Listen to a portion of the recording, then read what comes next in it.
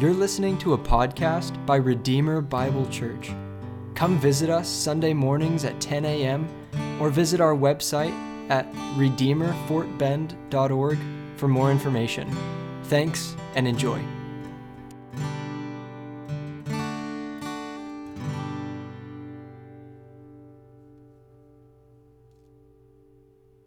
If you have a Bible, turn with me now to Hebrews chapter 4. This morning we're going to read chapter 4, verse 14 through chapter 5, verse 10. Hebrews 4, 14 through 5, 10. If you're able to stand, please do so.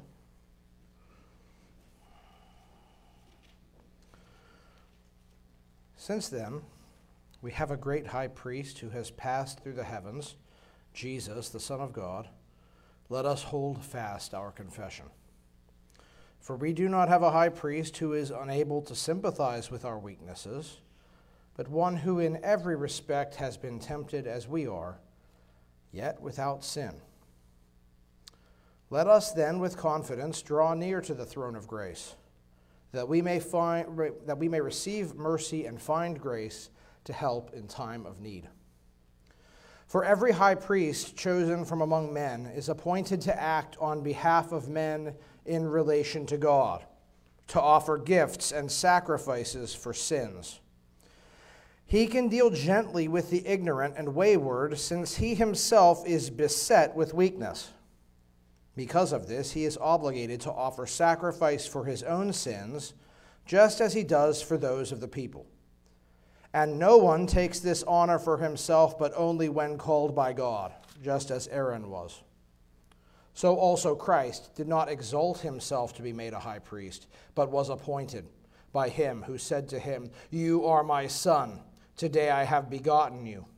As he says also in another place, "You are a priest forever, after the order of Melchizedek." In the days of his flesh, Jesus offered up prayers and supplications with loud cries and tears to him who was able to save him from death, and he was heard because of his reverence. Although he was a son, he learned obedience through what he suffered, and being made perfect, he became the source of eternal salvation to all who obey him, being designated by God a high priest after the order of Melchizedek. This is God's word. Please be seated.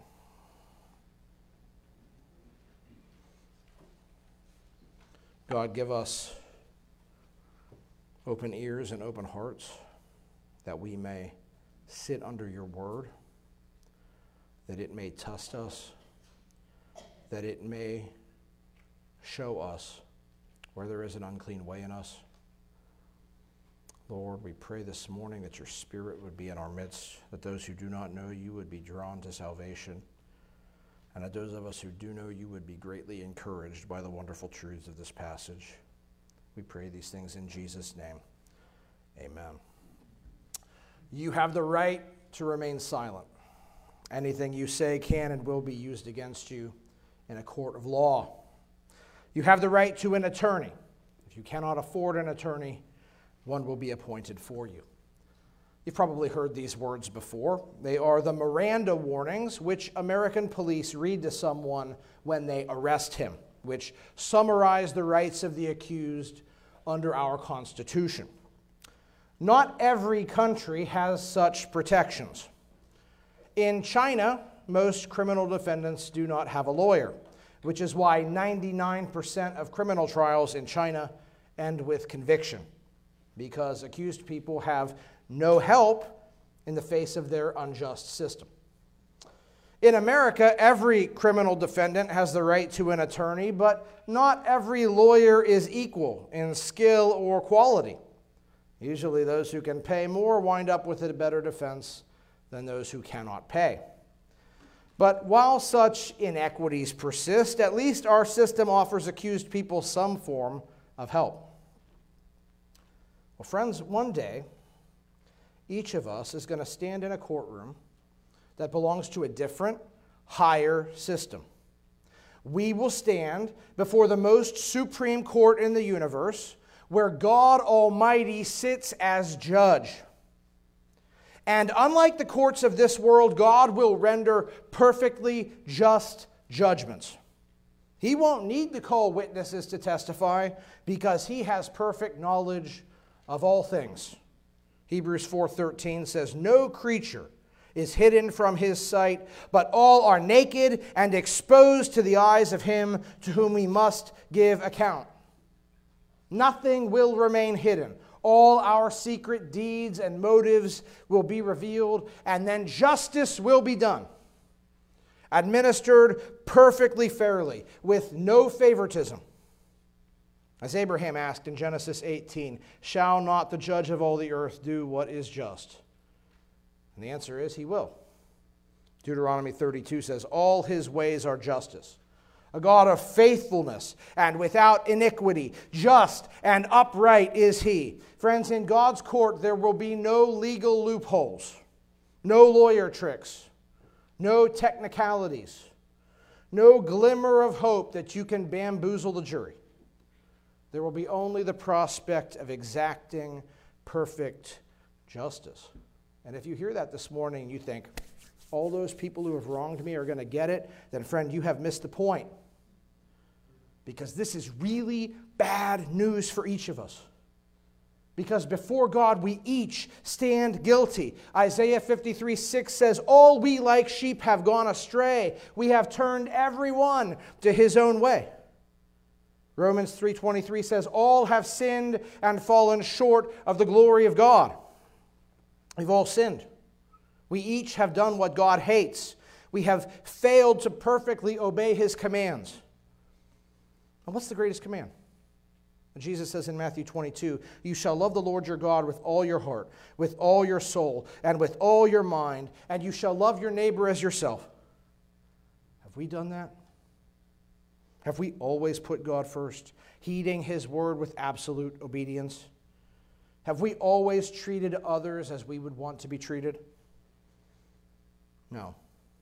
Friends, we have done what God has forbidden, and we have ignored what God has commanded, and we have used and hurt other people, and we have done these things simply because we wanted to, because there was no fear of God in our hearts. And beyond our outward deeds, inwardly, each of us has relished evil in our hearts at some time, have we not, friends?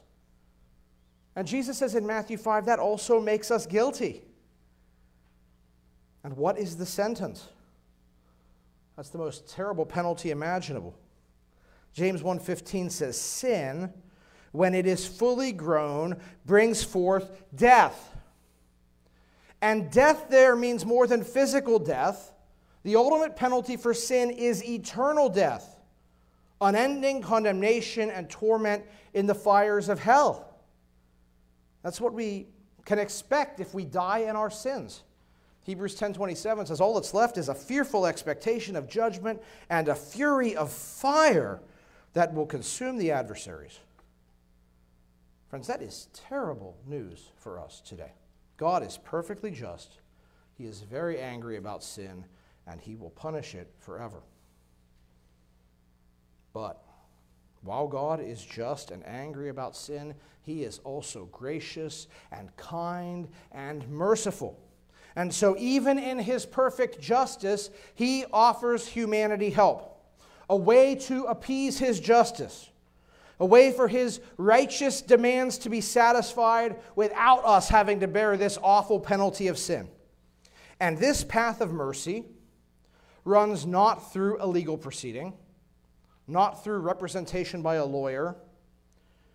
No, the help that God offers humanity is representation by a priest. And this morning, as we continue our study in the book of Hebrews, we're going to talk about the truth that God has given us the help we need in the high priesthood of Jesus. And that's what we'll see today in Hebrews chapter 4, verse 14 through chapter 5, verse 10. Today we're going to ask 3 questions. First, what is a priest? Second, how is Jesus our priest? And third, what should we do as a result of the high priesthood of Jesus? Then we begin with our first question. What is a priest? Now, when I say priest, you probably think of the fellows at the Roman Catholic Church, right? Wearing ornate, colorful robes and doing ceremonies in big, ornate cathedrals. But while that is the most common way that people think about this word priest today, I want to tell you that is not what I'm talking about this morning. No, the priesthood that we are going to talk about today comes from the religion of the Old Testament, the religion of ancient Israel, which we have called Old Covenant Judaism. And the priesthood of Old Covenant Judaism is described in our passage today, beginning in chapter 5, verse 1. For every high priest chosen from among men is appointed to act on behalf of men in relation to God, to offer gifts and sacrifices for sins. The ancient Israelites had the same problem in their day that we have in ours, the problem of sin. Just like us, they were sinners. And God was as holy, just, and angry about sin back then as he is today. Because Hebrews 13:8 says he is the same yesterday, today, and forever. And God's justice has always decreed that the penalty for sin is death. But God graciously gave the Israelites a way of appeasing his anger. So he allowed the Israelites to offer a sacrifice, a substitute that would die in their place for their sins. And God specified in the book of Leviticus what kinds of sacrifices were acceptable. Animals of various kinds, bulls and sheep and goats and birds. And where were these animals to be sacrificed? Well, God told Israel they could sacrifice to him in just one place. Deuteronomy 16:6 said, "At the place that the Lord your God will choose." And for most of Israel's history, or for much of it, God chose a tent called the tabernacle as the place of sacrifice. Later, that tabernacle was replaced by a building in Jerusalem, the temple. But whether you lived during the period of the tabernacle or the temple, either way, when you came to approach God and worship him in sacrifice, what you would find is that before the door of this place where God was worshipped, there was a massive bronze altar. And what would happen is that the sinner would bring his animal to the altar, and he would confess his sins and place his hands on the animal's head, associating himself with the animal, and then he would kill the animal. And then the priest would take over and ensure that the rules that God had given about sacrifice were observed. And there were a lot of rules. Because in Leviticus, God allowed for many different types of sacrifice to be offered. And each type of sacrifice had different rules about what you did with the animal's blood, or how you prepared its body to be burned on the altar. Do you burn it to cinders, or do you just cook it and then eat it? What do you do with its organs, and so on and so on.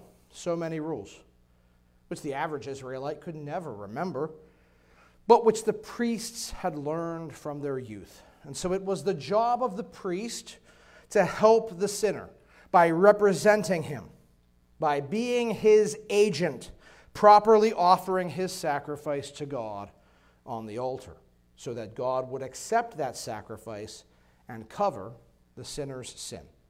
So that is the first thing we learn today about the Old Testament priesthood, that priests represented sinners before God by offering the sacrifices required by the Old Testament law.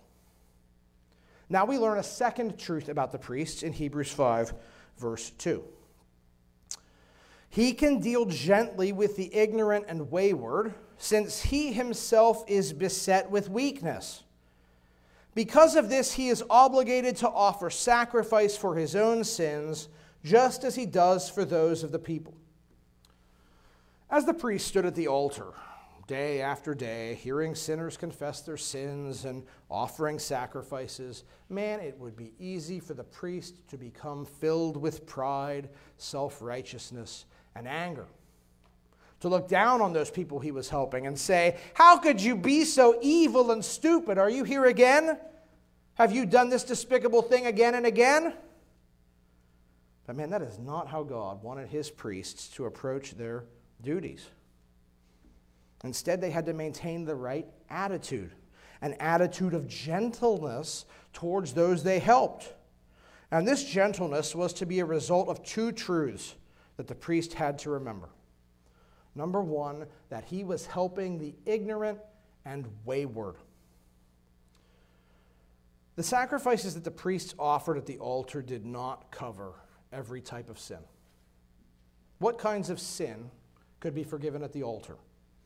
Well, Leviticus 4 allowed a sacrifice for anybody who sinned unintentionally. Now you might think, well, how can sin be unintentional? Friends, we've got to remember God gave Israel 613 laws. And they did not have their own personal copies of the Bible to carry with them and remember what they were. They had to remember the whole thing in their head. And remembering 613 laws all the time would be impossible.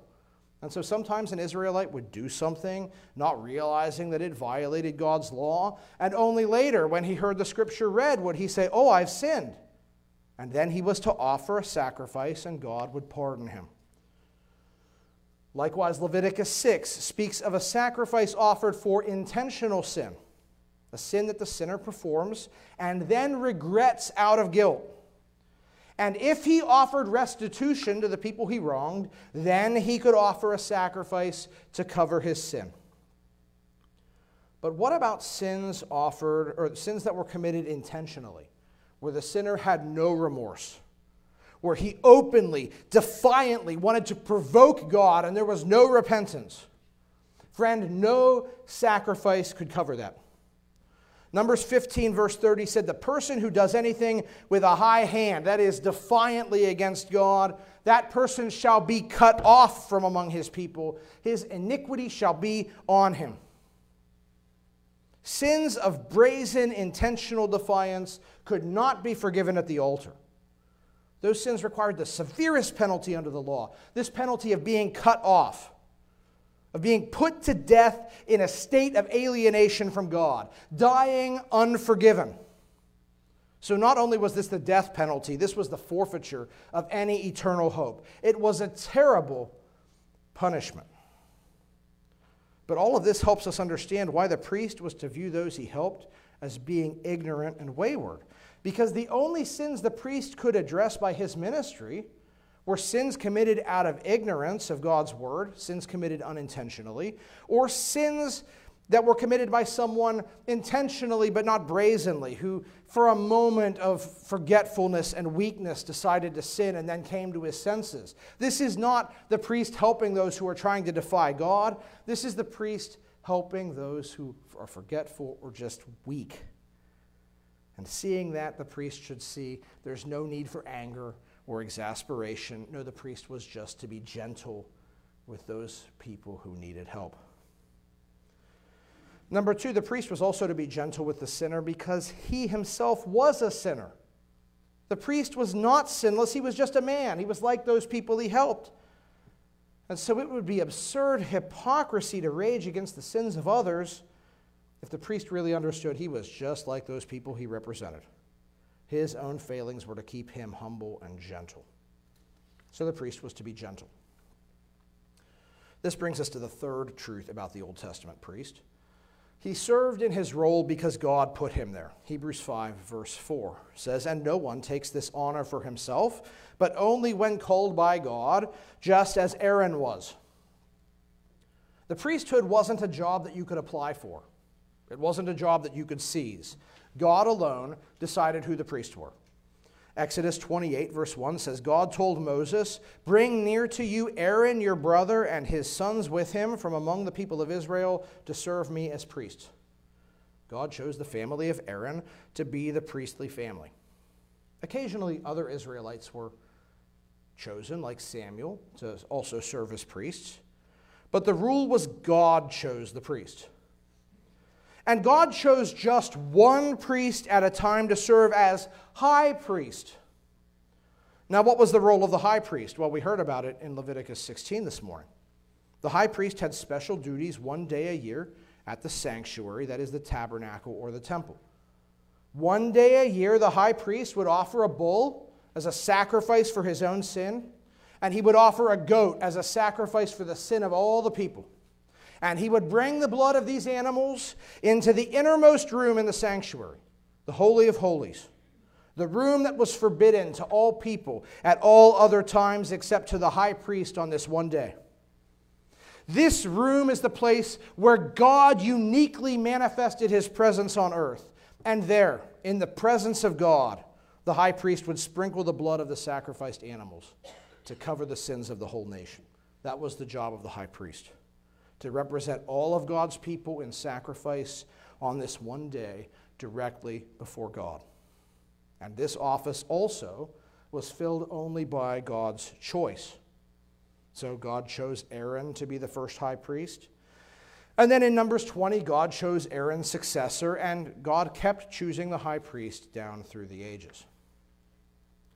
Now, these opening verses of chapter 5 tell us about the priesthood of ancient Israel and the office of the high priest, that these roles were about representing sinners through sacrifice, that their duties had to be discharged with gentleness, and these offices were held only by those men whom God appointed. What should we take from this? Please understand that the application here does not point to your local church leaders. We are not your priests. We do not stand between you and God in a representative or mediatorial way. We do not have an inside track over you in terms of closeness with God. We cannot mediate your forgiveness by hearing the confession of your sins. We cannot sacrifice for you. We do not inherit our office by being descended from the right family or by a direct revelation from God. The only parallel between the Old Testament priesthood and the local church leaders today is found in Galatians 6, verse 1. Brothers, if anyone is caught in any transgression, you who are spiritual should restore him in a spirit of gentleness. Keep watch on yourself, lest you too be tempted. As your elders shepherd this flock, which God has entrusted to our care, we are to maintain this attitude of gentleness and humility when we address sin in the congregation. Because we're sinners just like you are, subject to the same weaknesses that you are. And if we become arrogant and self-righteous when addressing sin, we will ourselves fall into temptation. That's what the Bible says. And so this spirit of offering gentle assistance to sinners should characterize church leaders. In fact, it should characterize all of us who are spiritual, Galatians says. All of us who have the Holy Spirit. All believers. We saw in Hebrews 3, friends, that we are all to be involved in each other's lives, exhorting each other against the deceitfulness of sin, encouraging each other on to the finish line, that we would persevere in the faith to the end. And friends, as we do this, we are to be marked by gentleness. Now, to be clear, gentleness does not mean that we should ignore or minimize sin. It certainly doesn't mean we should say, hey, everyone's a sinner. Go ahead and indulge. No, no, no. We have seen God views sin as a deadly, serious issue. And defiant, brazen sin is supremely offensive to God. And so gentleness is not just passing over sin in silence. No, gentleness means that we love one another and we desire each other's good. So we address sin where we see it, but we don't do this in a way that crushes the wounded or that puffs us up in self-righteousness. The point of correction is loving restoration, helping all of us be where we need to be before God. And friends, we must have this same kind of gentleness that's described in Hebrews 5, for the good of those we help and for our own protection against temptation. But beyond that, the truths about the Old Testament priesthood do not point to local church leaders, because the era of the Old Testament priesthood has ended. Hebrews 8:13 says that God has made the old covenant obsolete. We'll see in Hebrews 7 that there is now a better priesthood than that Old Testament priesthood. The Old Testament priesthood has been replaced. And we are to look to this better priesthood for our application. And that better priesthood is vested in Jesus. And that's what we see now in our second point. Jesus is our priest. Now, here it's helpful for us to remember what this book is about. Our author is writing to a church of professing Christians, but in that church, many people seem to be drifting away from the faith. They weren't interested in being distinctly Christian anymore. Instead, they just wanted to blend into the Judaism of their day. And our author is writing to these folks saying, don't leave the faith. Don't trade Jesus for Judaism, because Jesus is better than everything in Judaism. And so far in Hebrews, our author has shown us that Jesus is better than the Jewish scriptures, the Old Testament. And Jesus is better than the angels who gave the Old Testament law to Israel. And Jesus is better than Israel's greatest leaders, Moses and Joshua. And now our author comes to his biggest point, the point that dominates the next 5 chapters of this book. Jesus is better than the priesthood of Judaism.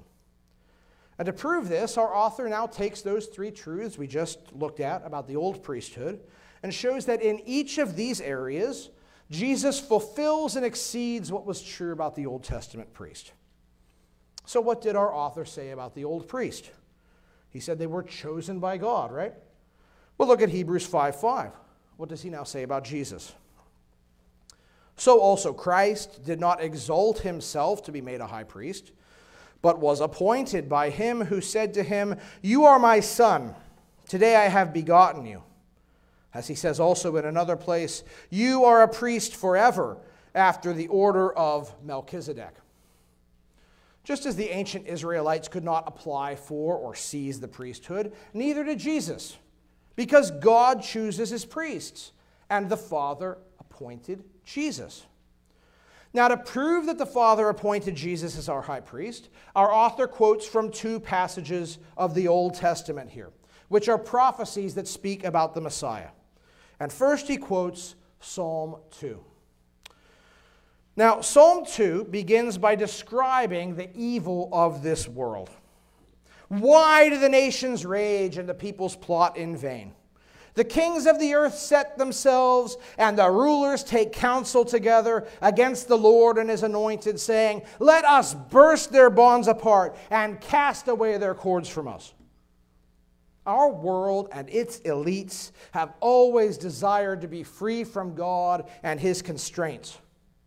They long to engage in unrestrained evil. And so they rebel against God.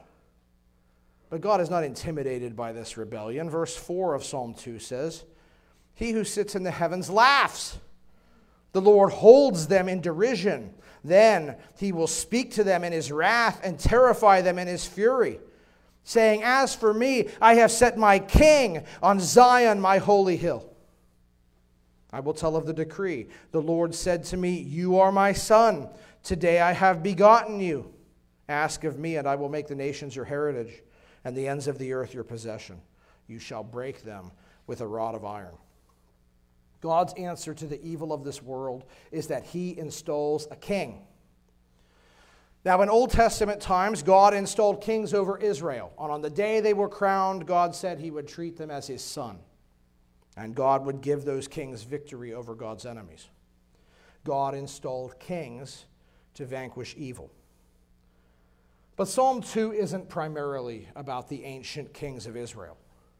It prophetically anticipates one final king, Jesus, who is God's son not just because he wears a crown. No, Jesus is God's son because he fully shares the divine nature with the Father. Hebrews 1:3 says, "He is the radiance of the glory of God and the exact imprint of his nature." And Jesus, the Messiah, the divine King, will one day utterly smash all human rebellion and end all evil and reign in unending righteousness. That's Psalm 2. But what's interesting is that Psalm 2 speaks of Jesus not as a priest, but as a king. So why does our author quote Psalm 2 as evidence that Jesus has been appointed by God as our priest? We get the answer in the next passage quoted, Psalm 110. This is another prophecy about the Messiah, in which God says to the Messiah, "Sit at my right hand until I make your enemies a footstool for your feet." This passage says that God the Father invited Jesus to sit at his side, as his equal, to sit at his right hand. That is a phrase we find throughout the Bible that speaks of God's power. So the idea is that Jesus now sits as God's equal, mediating all of God's rule and power to this earth. That's what Psalm 110 is about. And in Psalm 110, verse 4, we read the words quoted in our passage. The Lord has sworn and will not change his mind. You are a priest forever after the order of Melchizedek. And we're going to talk about that verse a lot more in a few weeks. But for now, let me say this.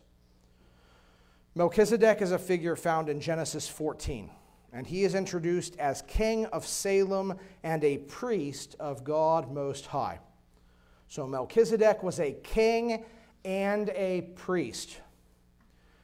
Now, the priesthood of Old Covenant Judaism, the priesthood we've talked about this morning, was instituted by God centuries after Melchizedek. And when God started the priesthood of Old Covenant Judaism, the priesthood of Aaron, he did not allow priests to rule as kings. Priests were descendants of Aaron from the tribe of Levi, and kings were descendants of David from the tribe of Judah. So nobody could hold both the priestly and kingly office. But Jesus is both king and priest because Jesus is the Messiah. And Psalm 110 tells us the Messiah has been appointed by God as a priest. Not a priest like Aaron, not a priest within the priesthood of Old Covenant Judaism. No. Jesus is a better type of priest. He is a priestly king. He is like Melchizedek. So as Messiah, Jesus is this superior form of priest. And where does Jesus, our better priest, serve? Well, look at Hebrews 4:14. It says, we have a great high priest who has passed through the heavens, Jesus, the Son of God. The old priests served at the sanctuary, the tabernacle, or the temple, the place where God's glory dwelt on earth. But where does Jesus serve? In heaven. Hebrews 9 says, when Christ appeared as a high priest of the good things that have come, then through the greater and more perfect tent, not made with hands, that is not of this creation, he entered once for all into the holy places. What this says is Jesus didn't just serve at the tabernacle or the temple on earth. No, that the earthly sanctuary was just a symbol, a reflection of something greater, a greater reality in heaven. The earthly sanctuary reflected the temple of God above, the place where God supremely dwells.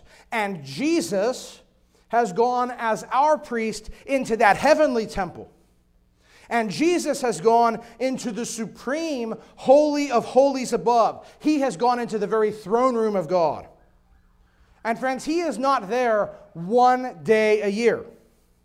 No, as Messiah, as this priest after the order of Melchizedek, he is perpetually seated at the right hand of the Father, ministering on our behalf as our priest. Friends, that is vastly better than anything connected to the Old Testament priesthood. That is the appointment that the Father has given the Son. But what else was true about the Old Testament priests? Not just that they were chosen by God, but they had to have the right attitude. Remember, the Old Testament priest had to be gentle because the people he helped were ignorant and wayward, and because he himself was a sinner. Well, what attitude does Jesus have about his high priestly service? Look at Hebrews 4:14. For we do not have a high priest who is unable to sympathize with our weaknesses, but one who in every respect has been tempted as we are, yet without sin. Jesus' attitude towards us is not merely gentleness. Now, he is certainly gentle. But more than that, Jesus sympathizes with us. Because even though he is truly God, he has taken on true humanity. And Hebrews 2:17 says he had to be made like his brothers in every respect so that he might become a merciful and faithful high priest in the service of God. For because he himself has suffered when tempted, he is able to help those who are being tempted. Jesus understands what it is to be human. He understands the hardships of this life. He understands the frailty of the human condition and our weaknesses and our susceptibilities because he suffered temptation. Hebrews 4 says, in every respect, he has been tempted as we are. Now, when we think about the temptations of Jesus in the Bible, it may seem like his experience with temptation is totally unlike ours. Satan tempted Jesus to misuse his divine power and turn rocks into bread. I haven't faced that one. Satan offered to give Jesus all the kingdoms of the world if he would worship him. You probably haven't faced that one either. We don't face those temptations. And so we might think, well, Jesus' experience with temptation is disconnected from our experience. But no, friends. Jesus was authentically human in every respect. He didn't just face temptations related to his deity and divine mission. He faced the everyday sorts of temptations that you and I face too. And yet, unlike us, and unlike those priests of old, Jesus conquered those temptations every time perfectly. Jesus never yielded to sin in thought or deed. Now you might say, well, then Jesus can't relate to me because I'm a sinner. But on the contrary, friends, Jesus' sinlessness is the basis for his sympathy with us. One commentator puts this really well. He says, sympathy with the sinner in his trial does not depend on the experience of sin, but on the experience of the strength of the temptation to sin, which only the sinless can know in its full intensity. He who falls yields before the last strain. Now, what that means is that when we face temptation, the temptation usually intensifies the longer that we face it. And if we don't flee, eventually it overpowers us and we give in. But when Jesus faced temptation, he never gave in, and so it just kept intensifying against him. Jesus faced temptation's most powerful enticements, and he never yielded for a moment. That should put us in awe of him, but it also makes him sympathetic to us because he has seen the fullest power of our enemy sin. He understands the totality and depth of what we are up against in a way that we cannot. And yet, despite that, he perfectly prevailed. What's more, not only did Jesus face temptation, but this Greek word translated temptation can also mean testing. Jesus faced the most profound hardships and tests. And again, he did not falter or sin. Look at Hebrews 5, verse 7. In the days of his flesh, Jesus offered up prayers and supplications with loud cries and tears to him who was able to save him from death, and he was heard because of his reverence. Now, Jesus' life was not easy. There's a reason Isaiah 53 calls him the man of sorrows. Jesus was persecuted throughout his ministry. He was betrayed by one of his best friends. He was deserted by the rest of them. And what was his mission? To face the most humiliating and painful death imaginable, death on a cross. To bear the penalty for our sin in his own body, the boundless wrath of the Father. Throughout his life, Jesus would have many reasons to cry out to God with loud cries and tears. And we see this most clearly at Gethsemane. Hours before Jesus went to the cross, he asked his friends to pray for him, and what happened? They fell asleep. And he brought his situation to the Father. And 3 times, Matthew 26 says, he prayed, "My Father, if it be possible, let this cup pass from me. Nevertheless, not as I will, but as you will." Jesus was stressed by the awfulness of what stood before him. And he asked, was this truly necessary? Is there really no other way? And Luke 22 says, being in agony, he prayed more earnestly, and his sweat became like great drops of blood falling down to the ground. Jesus' travail was such that the beads of his sweat became large and dense like blood drops as he wrestled in prayer. And yet through all of that, what was his ultimate petition? That the Father's will should be done. Even in this supreme hardship, even in this extreme temptation, Jesus did not call legions of angels to rescue him from the cross. No, he obeyed the Father. Friends, Jesus understands stress, anguish, temptation and trial in ways that you and I can never know. And so Jesus is immensely sympathetic to the hardship and weakness of our frail condition. So his attitude far exceeds that of the old priest, who was simply gentle. Jesus has an authentic understanding of what we endure and a sympathy for you and me. And that Greek word that's translated sympathy, it speaks of the kind of emotion and love that you have for those who hurt in your family. Jesus has a love, a compassion, and a desire to earnestly help his people, believers, those whom he has brought into God's family. For Hebrews 2 tells us if we belong to Jesus, he is not ashamed to call us his brothers. And yet, while Jesus has a greater depth of love for us as his brothers than the old priests had for those they helped, Jesus is also better than the old priests, because those old priests were themselves sinners and had to sacrifice for their own sins. But Jesus is perfectly without sin.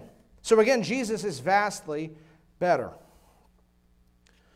But this brings us to the last characteristic of the ancient priests. They represented people before God by offering the sacrifices of the law. And in this also Jesus is better. Hebrews 5:8 says, although he was a son, he learned obedience through what he suffered. They might think, well, what does it mean he learned obedience? The idea is not that Jesus was disobedient. On the contrary, we just read that even though he faced the full gamut of temptation, he was utterly without sin. Now, this is the idea. Hebrews 2 said he had to be made like his brothers in every respect so that he might become our high priest. Jesus was qualified to be our high priest by his human experience. So he had to taste suffering.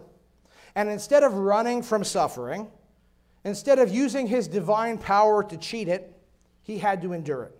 He had to perfectly obey the Father's plan. And so he suffered throughout his life. And he suffered in his death. And friends, that is why he came into this world. And Jesus says in Mark 10:45, the Son of Man came not to be served, but to serve and give his life a ransom for many. Jesus came to die, not merely to be our priest who offered an animal sacrifice for us.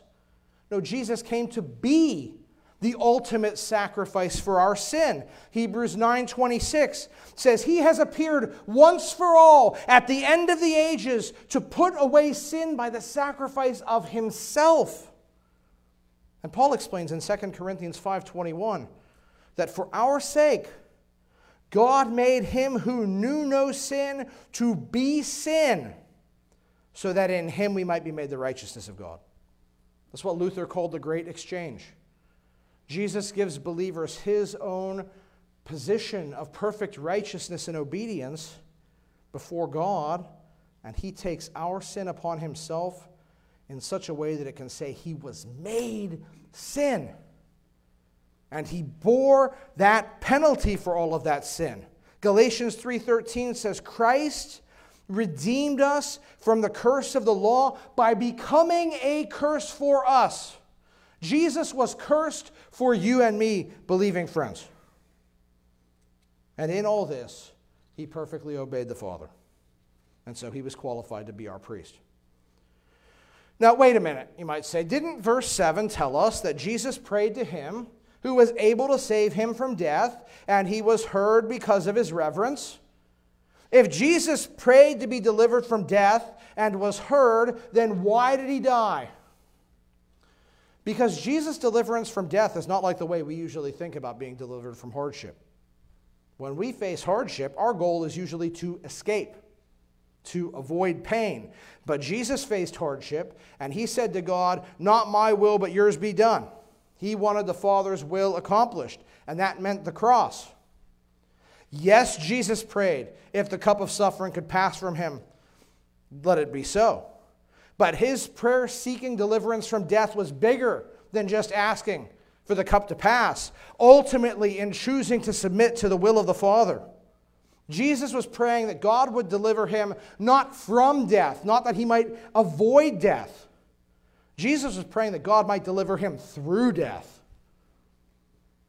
He was trusting that in the end, the Father was not going to leave him in the grave as a defeated dead man, but that he would rise triumphant over death and sin and the grave and Satan. And friends, that is what happened. The Father delivered Jesus, not by allowing him to escape death, but delivering him from the power of death by raising him from the dead. And friends, there's a lesson in this for us when we encounter hardship. Yes, we should pray the hardship would be taken away. Yes, we should seek ways to overcome health or financial crisis as the Lord allows. But sometimes God's plan is that we're not going to see total deliverance until the resurrection. Sometimes our hardships will be lifelong. And in those cases, we must simply trust the Lord, that though we may not see deliverance in this life, he will faithfully deliver us from every sorrow in the resurrection. That was Jesus' mindset. Hebrews 12:2 says, Jesus, for the joy that was set before him, endured the cross, despising the shame, and is seated at the right hand of the throne of God.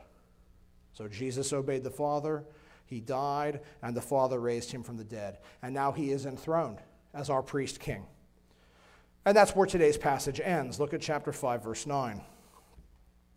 And being made perfect, he became the source of eternal salvation to all who obey him, being designated by God a high priest after the order of Melchizedek. Now, the perfection of verse 9 is not a moral perfection. The idea is not that Jesus lacked moral perfection and had to acquire it somehow. No. The perfection of verse 9 is related to his service as high priest. Because this verb, to perfect, is repeatedly used in the Greek translation of the Old Testament to speak of the consecration of priests. And that's what it's doing here as well. And so this is saying Jesus became qualified to be our high priest by his perfect obedience, despite all the temptations and trials that he faced. And as a result, he has become the source of eternal salvation because he has been made a high priest after the order of Melchizedek, because he is our eternal priestly king. And in this, again, Jesus is vastly better than the old priest. Hebrews 10:4 says, it is impossible for the blood of bulls and goats to take away sins. The sins of the old covenant covered sins grounded in ignorance and weakness. But what we really needed was a thorough transformation. We needed to be made new. We needed an utter cleansing from sin and utter forgiveness. And Hebrews 10:10 says we are sanctified through the offering of the body of Jesus Christ once for all. So friends, we have a vastly superior forgiveness and cleansing. We have a true salvation from the power and penalty of sin because of Jesus' death, which is secured by his unending resurrection life and his ongoing ministry for us as our priest. Hebrews 7:25 says, he is able to save to the uttermost those who draw near to God through him, since he always lives to make intercession for them. And so because Jesus lives forever, because he endlessly sits by the Father, pleading for us, endlessly pointing to his own sacrifice on our behalf, there is an eternal salvation of forgiveness available. And so, in his appointment, his attitude, and his actions as priest, Jesus is absolutely better than the Old Testament priesthood. But this brings us to our last point, which is what should we do as a result of this? Verse 9 says there is an eternal salvation available because of Jesus' death, resurrection, and priesthood. But who benefits? What does verse 9 say? He became the source of eternal salvation to all who obey him. Not everyone obeys Jesus, so not everyone will be saved. Jesus says in John 8:24, unless you believe that I am he, you will die in your sins. Just like those Old Testament folks who committed brazen acts of defiance and died without forgiveness. Friends, everyone who does not come to Jesus for salvation will be eternally condemned. Jesus says in John 14:6, I am the way, the truth, and the life. No one comes to the Father except through me. We're saved not by good works, not by any other religion, not by being nice. Say, okay, but what does it mean to obey Jesus? What has Jesus told us to do? Mark 1:15, Jesus says, repent and believe the gospel. We must repent. We must see our sin as God sees it, as something awful and wicked leading us to hell. And we have to turn aside from that life by turning to Jesus in faith, believing Jesus is who he says he is, who this book says he is, God in the flesh, believing his death is the only sacrifice that can satisfy God's wrath at our sin, believing that he is risen, ruling, and reigning in heaven. That is the only path of salvation. And friends, repentant faith entails a change of allegiance. It means we don't just live the way we want to anymore. True belief is evidenced by obedience to God's word. Of course, we won't do this perfectly, which is why we need the ongoing priesthood of Jesus. But there's a reason Hebrews 5 speaks of saved people as those who obey Jesus, and why Hebrews 3 speaks of perpetually disobedient people as unbelievers, because saved people generally obey God's word. So, friend, if you have never repentantly believed in Jesus, or if your life shows a pattern of such disobedience that it is testifying against you, know that you are on a collision course with the wrath of God. And I would implore you today, cast yourself on the mercy of Jesus because of who he is and what he has done. But if you have turned to Jesus, let me give you two final exhortations.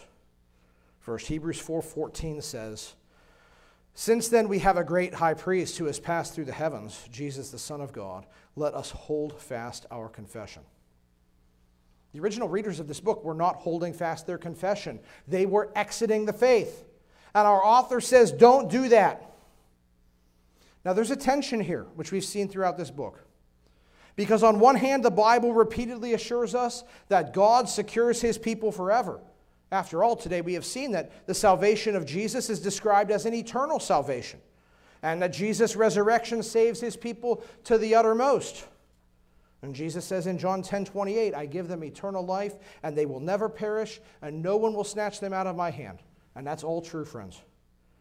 And yet this book has these repeated warnings not to fall away, to hold fast our confession. So friends, if we know Jesus, we must trust that God will secure us. And yet, as chapter 4 says, we must strive to enter God's rest. We must not spiritually coast. We must not become spiritually lazy. We must be diligent not to drift away after other things, whether it's Judaism or some other religion or sin. Friends, we must stay with Jesus. Because if in the end we ultimately reject Jesus in favor of something else, whatever that is, we have no hope. Because true faith perseveres to the end. Hebrews 3:14 says, "We have come to share in Christ if indeed we hold our original confidence firm to the end." And so abandoning the faith means we were never saved to begin with. And Jesus is the one and only way of salvation. He is the only one who connects us to the Father. 1 Timothy 2 says, "There is one God and one mediator between God and man, the man Christ Jesus." He is the only way of salvation. And so if we fall away from Jesus, then we have no hope, because you won't find mercy anywhere else. Because outside of Jesus, all that remains is God's just fury. So let us hold our confession of Jesus firmly. But this brings us now to our last exhortation. Look at Hebrews 4:16. "Let us then with confidence draw near to the throne of grace, that we may receive mercy and find grace to help in time of need." Friends, we need to draw near to God through Jesus. In the Old Testament, the high priest could approach God just one day a year in the Holy of Holies. But now, believing friends, each of us has direct access to the very throne room of God in heaven because Jesus is there on our behalf. And as we draw near to the Father through Jesus, what will we find? Wrath and condemnation? No, if we belong to Jesus, we approach God not as prisoners walking into court, but as children confident in their Father's love. And so we can approach the Father boldly with the confidence that comes from knowing him and being his. And as we approach him, what will we find? That his throne is not a bench of condemnation for believers. It is a seat of grace, dispensing his kindness that we can never earn, dispensing his mercy, deliverance from the terrible consequences of our sin, and dispensing help. And friend, we all need help at times, right? Because life is hard. Because like Jesus, at times we all cry out to God with loud tears and cries. Maybe because, like Jesus, we face the prospect of death or health problems, or there is brokenness in our families, or financial hardship, or the sorrow of disappointment or bereavement. We cry out because of the bitter pains of life, or maybe because of the terrible temptation of sin, because we're weak, and the flesh keeps calling us to chase everything that looks good and feels good and makes us feel important.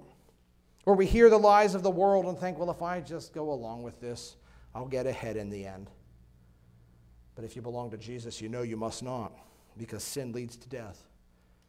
But man, its pull is just so powerful, and we just feel so weak, and we are defeated just so often. And so because of the terrible realities of hardship and temptation, sometimes it feels like we're about to fold. Sometimes it feels like we are about to be swept away. And in those moments, what must we do? We must not be swept away from Jesus. Rather, we must lean into our faith, and we must draw near to God through him. We must cry out as Jesus did to him who is able to save us. And we must pray. And we are promised here that we will find help in time of need. God will give us the help as we need it, when we need it. And that might mean that he just solves our problem immediately.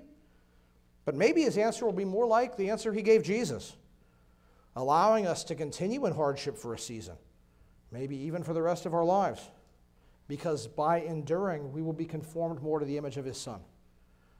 Maybe the temptation we cry out against will be conquered immediately by divine miracle.